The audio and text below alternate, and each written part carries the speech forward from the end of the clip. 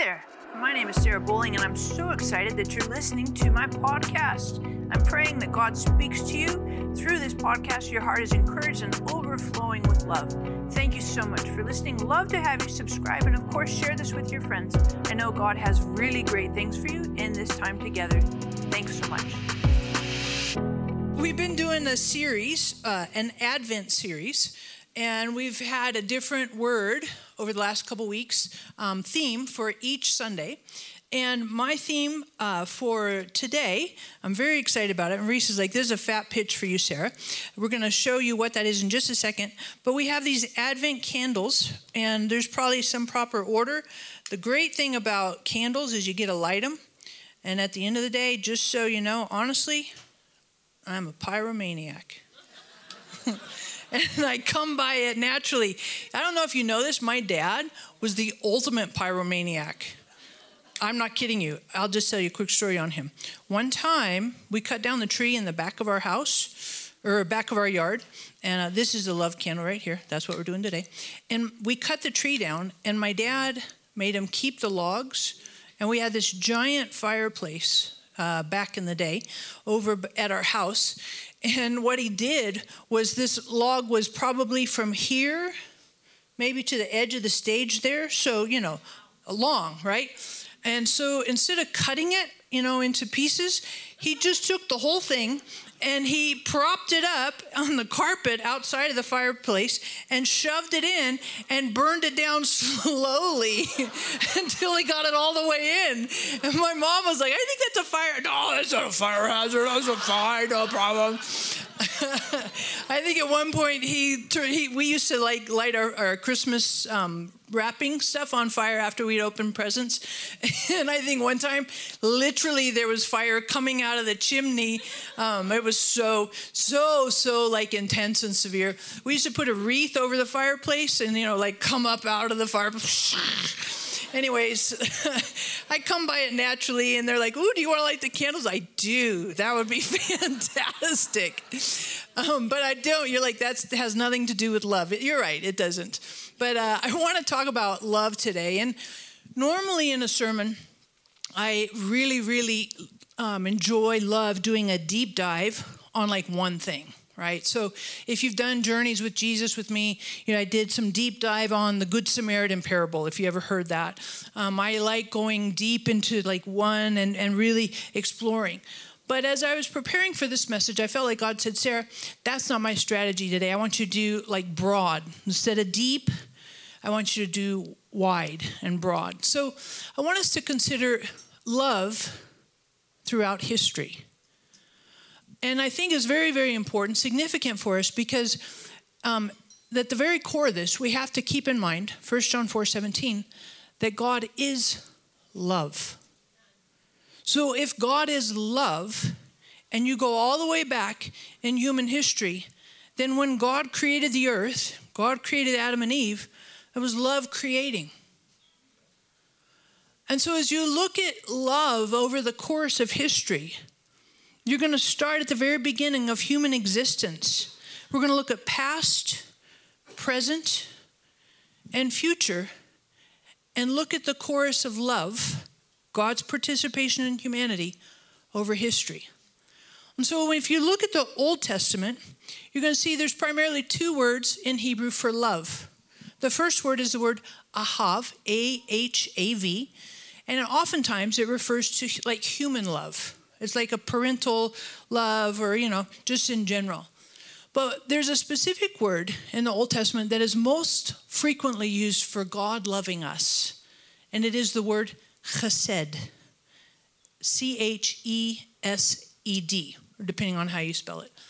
But this word is probably one of the most powerful words ever used in the Bible, I think, for love.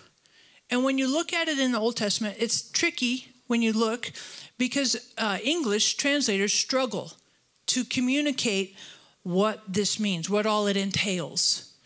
And so chesed has the idea of loyalty, compassion, tenderness, affection. In the English, it's often translated loving kindness. Sometimes you'll read in the Psalms, your loving kindness endures forever. And loving kindness, chesed, is oftentimes, most often, referred to God, and God expressing himself in humanity and to humanity. So the premise of God's interaction with humanity comes from the core of love. And it's interesting to note that the very first place chesed is used in the Old Testament is in Genesis 19:19. It's an interesting, and I looked at this, I was like, it's very curious, perplexing to me. So the context of this is Lot is escaping from Sodom and Gomorrah, right? This is God judging them for the sin that was going on and for the violence, lots of violence and destruction there. And Lot is running away. And if you remember, they even had to grab, the angels who came to rescue Lot had to grab his hands to lead him out of the city. And as they're leading him out of the city, they tell him, run to the hills because the cities are going to be destroyed. And Lot responds and says, your servant has found favor in your sight, and you have magnified your loving kindness, which you have shown by saving my life. It's interesting to me that in the context of one of the greatest destructions is also one of the greatest outpourings, individual, personal outpouring of chesed. And I think this is such a powerful, the first introduction of God expressing love to humanity is in this context. But I also want you to consider that it shows up, loving kindness shows up many other times in the Old Testament. In Psalms 136, you will see that every single verse starts with a phrase, and then at the end of the phrase, it says, your loving kindness endures forever. If you flip to that psalm and you read it, every other phrase is your loving kindness endures forever. Leolam chesed, ki leolam, help me Isabel, ki leolam chesed do. That's the right pronoun ending. Thank you. You're like, what on earth? That's a little bit of Hebrew. We're just having some banter fun right there. But this alternates every other phrase. Now, the challenge for us, for me, maybe it's just me, but when I hear that repetition, after a while, I just kind of zone it out. You know, been there, heard that, done. Okay, fine. But I would like to propose to you that the repetition is there to create emphasis, digestion, absorption. And I think when we settle into the loving kindness of God, and you go back and you reflect and you explore and you consider not only biblically, but in your own life, how has God's loving kindness endured with you, for you, forever? And if that's the beginning, loving kindness endures forever, that means that goes from the beginning to the middle to the end, because God is infinite. And genuine love has no beginning and no ending. I've been memorizing Psalms 118. It says, give thanks to the Lord, for he is good. His loving kindness endures forever. Let Israel say, his loving kindness endures forever. Let the house of Aaron say, his loving kindness endures forever. Let those who fear the Lord say, his loving kindness endures forever. This is what God participating in humanity looked like in the Old Testament, in the past.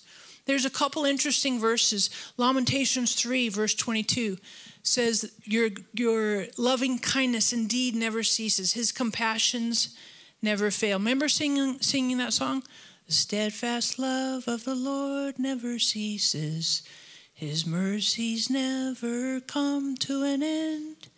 They are new every morning, new every morning.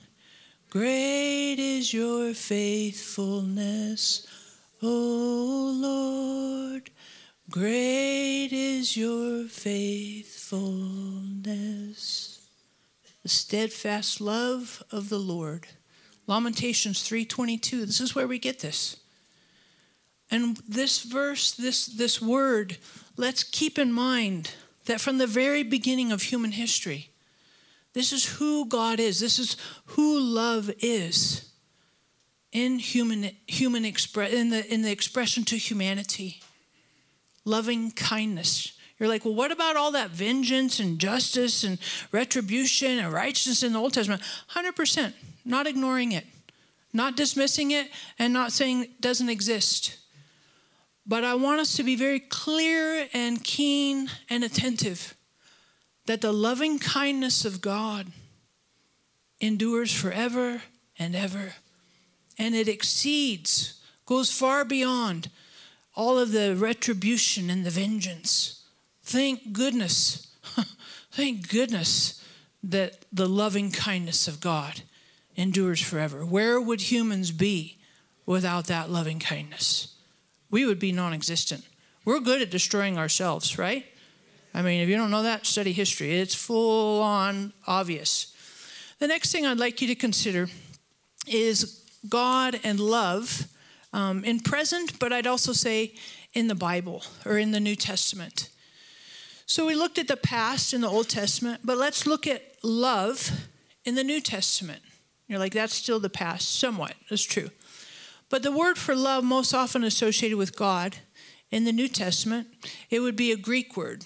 How many of you would kind of take a stab at what that word might be? Starts with an A? Agape. That's a great answer. Agape. Greek word for love. Greek has a lot of words for love, but this one is very, very interesting because it means unconditional love. So it's not based on conditions. Like you do the right thing, you get love. You do the wrong thing, you don't get love. So it's not transactional. You can't earn it, and that means you can't lose it. Because that's, in essence, who God is. 1 John 4:17, God is love. And so when you look at love in the New Testament, and specifically I'd say, let's look at Jesus. Because we recognize Jesus is God. That's kind of standard, we get that. And if we know that God is love, then in essence, Jesus, when he walked on the planet, was walking love. There has been no human expression of love in all of our existence better than Jesus. And no wonder he was irresistible. No wonder people were completely attracted. A lot of people wanted him for what he could do for them, miracles, free lunch, healthcare, all that stuff, which is great, fantastic. But anybody who got around him for any length of time wanted to be with him more and more and more. And you're like, what about all the religious people, the Pharisees, the Sadducees? Didn't seem like there was a whole love fest there. I would propose to you that Jesus was very much loving the religious people by confronting their deception. He didn't want them to live in that deception and live disconnected, detached from God's love, God's existence, God's plans and purposes for them. He was confronting them from a heart of love. And wherever you see Jesus going, you see him with Zacchaeus, the wee little man in the sycamore tree. Come down, I'm going to have lunch with you today. The religious people are freaking out. Oh my God. And Jesus is like, no, the Son of God came to seek and save that which is lost. Are you kidding me? He belongs. He's attached. I love him. I love him and I love you. Because Jesus is love, he can't help but be who he is, right? And I would say this to you, that one of the coolest verses as far as Jesus loving and expressing love is found in John 13, verse 1. And I know on the slides I jumped ahead here. Actually, I kind of did an audible on this, but I was thinking about this morning. And in John 13, verse 1, it says, before the feast of the Passover, Jesus, knowing that his hour had come, he would depart out of this world to the Father, having loved his own who were in the world. He loved them to the end. That verse is always set very deep in my soul because this is at the Last Supper. He's with his closest followers and he knows what's coming. He knows the betrayal of Gethsemane. He knows all the stuff. Everybody's going to abandon him. He knows all that. And it still says he loved them to the very end. And I appreciate that because Jesus knows who you are. Jesus knows your flaws, your shortfalls, your deficiencies, shortcomings. And Jesus loves you to the very end. Some of us in the room, some of us online, we've been doing this church Jesus stuff, born sleeping under pews. Some of us are new to the game. And we're like, whoa, deer in headlights. What are you talking about? Some of us are exploring, curious, looked at Hinduism, looked at Islam, whatever. We're kind of, But no matter where you are in your journey, in your walk, and where you are in life, maybe you grew up in church and you've walked away. You're like, yeah, a bunch of hypocrites. Okay, fine. I get it.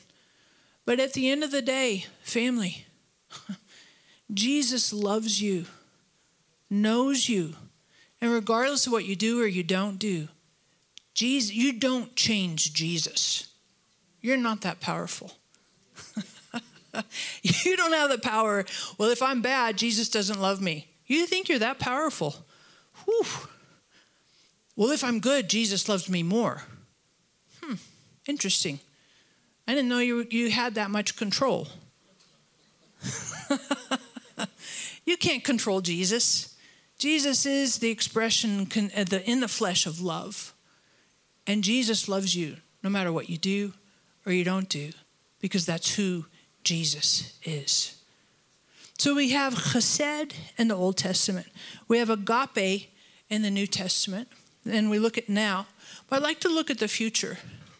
Because if we're looking at the span of love over the course of time, past, present, and future, then we have to consider, what does Jesus say about the end times, the future? And it's interesting because in Matthew chapter 24, verse 12, Jesus speaks to the end times. And he says, because lawlessness is increased. Anybody think that lawlessness has increased? Holy buckets. Get on Nextdoor and you'll be like, oh, you're like, what's next? Don't worry about it. You don't need to know. But lawlessness and stuff that was in the past, basic civility, basic, graciousness, basic polite manners. Anybody see that kind of go out the window? Oh my goodness, seriously. The other day I was driving, I had a rental car. I'll tell a little bit on myself, not the whole thing, right? Not the whole thing. But I had this rental car. They only had this giant truck. Oh my goodness. And the rental car called me a place and they're like, we only have a truck. It's either a truck or nothing. I'm like, okay, fine. And it's kind of big. I'm like, well, okay, I'll figure it out. So I get this truck and it is a Nissan Titan 4-door cab, right? It is huge. I can't hardly get it in my garage. When I pull it in, it bumps the little pull cord on the garage door opener and it keeps it getting stuck. So, and I'm driving and how do you park this thing? Right? I mean, seriously. So I'm in a parking lot. It's noon, and I'm thinking, I'm gonna park way in the, way outside, not where everybody else is. And I try to park, and the lines are not real clear.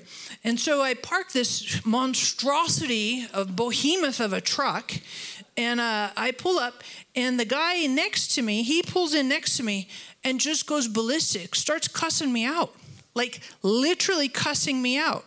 I was not friendly back. You can extrapolate that if you want, and that would probably be accurate. But he starts cussing me out, and I'm like, what are you smoking? And I'm trying. I am legitimately trying. He's like, what is wrong with you? He calls me names I never heard of. I don't even know what they mean. And then I go into the restaurant, and he's in there. And he says to me, are you stalking me? I'm like, no, I'm not stalking you. I'm like freaked out. What, let's talk about lawlessness, right? So finally I go out and move my truck. I'm like practically shaking, but I had my own participation in this engagement that wasn't always, gentle and kind. So I had my own version of lawlessness. But I say that because I think it's an example of lawlessness in our society. But it's interesting because it says, because of lawlessness, the love of many will grow cold. I find myself getting cold. The gentleman who cussed me out, my love was cold. I wanted to not do nice things, say nice things, My love was cold. And I found myself reacting to him on the same level, but not out of love. I found myself reacting out of unkindness, out of lawlessness. And I think that when Jesus says, because of lawlessness in the end times, the love of many will grow cold. And I don't want to let my love grow cold. And here's what I really firmly believe. It says in 1 John that we love because he first loved us. And so when I am not loving with the Nissan Titan truck thing, the issue isn't that I try to work up and stir up, I should be loving. We all know the shoulds. We got the shoulds, right? We got that down. That's locked in. But I would propose to all of us that the should needs to get backed up and consider that when I am not loving, it is likely because I am not letting God love me. How do I let God love me? I let God love me by being present with God.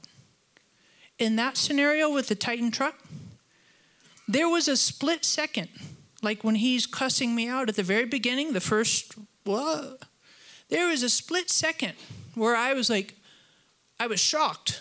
What do I do? And I chose in that split second to react. I didn't choose in that split second to settle into God. You're loving me. You love me. So because you love me, I can respond out of that love instead of my own whatever.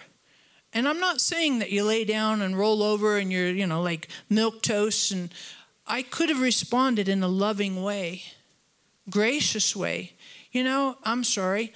You're right. I'm really struggling parking this giant truck. I'll try to do better. Let me move up a little bit. I could have done that. And we would have had a, lot less volatile, freaky thing. But I didn't. I didn't settle in. Let God love us. I think sometimes we're so busy doing things, achieving things, earning. I deserve. Instead of being. It's interesting. I was thinking about this with the prodigal son. The younger son who came back to his dad. He said to his dad, Father, I have sinned against heaven and against you. But before he ever said that, it says the father saw him, had compassion on him, ran to him, fell on his neck, and kissed him. If you notice, that younger son didn't pull away, didn't turn back, didn't regress. No, stop. This younger son didn't do any of that. He let the father love him. In contrast, the older son, the father comes out to him. And the older son says, see, look, I have served you my whole life, kept every one of your commands, never neglected. It's all about him. But the father's coming out trying to love the older son. And the older son is angry and keeps the father at a distance. Family, we are God's son, God's daughter. Let us let God love us because of who God is. Not because of what we've done or not, but because God is love. So when I am not loving, before I try to do the shoulds and ought tos, take a pause and back up the train and consider, where am I not? How am I not letting God love me? Because if I'm not loving, somewhere there's a disconnect with letting God love me for who I am. So as we think about this, I'd ask you to take a couple things into consideration. Number one, at Christmas, we celebrate Jesus' presence. We celebrate his genuine love. God came into human existence to live with us, to live among us. Number two, let's find ourselves falling in love with Jesus. That's one of those other songs we always sing. I keep falling in love with him over and over and over and over again. Remember that? And then finally, I'd like us to consider this. I have a handout for you. You know me and my handouts. And given the fact that I'm by nature teacher-ish, I have a little bit of homework, but this is good homework. Sometimes we think homework, but this is good homework. So on this handout, each of you will receive. I'd like you to consider reading through this handout. There's 7 verses that relate to God loving us. I'd ask you to read through these verses when you first wake up in the morning, on your bedside stand. Put this on your bedside stand so when you wake up, this is the first thing that you read. And before you go to sleep at night, let this be the last thing that you read before you turn the light off. You might consider snapping a picture on your phone so you can potentially read it throughout the day. But I'd like for you to read this no less than twice a day through the rest of this year. And let us enter into 2024 full of, established in, overflowing with the love of God in our lives. So as we celebrate Jesus coming, his second return, let's make sure that we have love in our souls and our hearts because of our strong connection, attachment with God, who is love. So as we finish, I'd just like to ask you to close your eyes and bow your heads for just a moment. I want to pray. Pray for all of us. Pray for those online. Thank you, Father. I thank you for John 3:16. You love us and you gave your only begotten Son. I pray Romans 5 verse 5 that the love of the Father would be poured into each person's heart through the Holy Spirit, even now.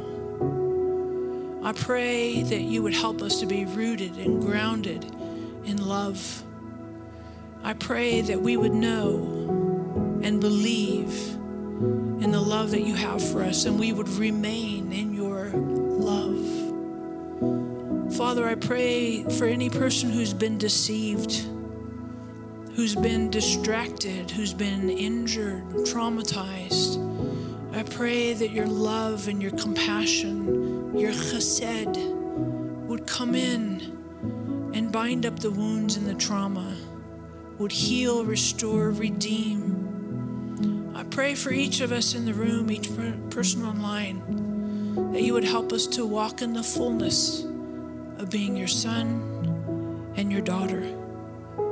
Thank you for love coming down and rescuing us, setting us free, helping us to walk in true identity, beloved by you.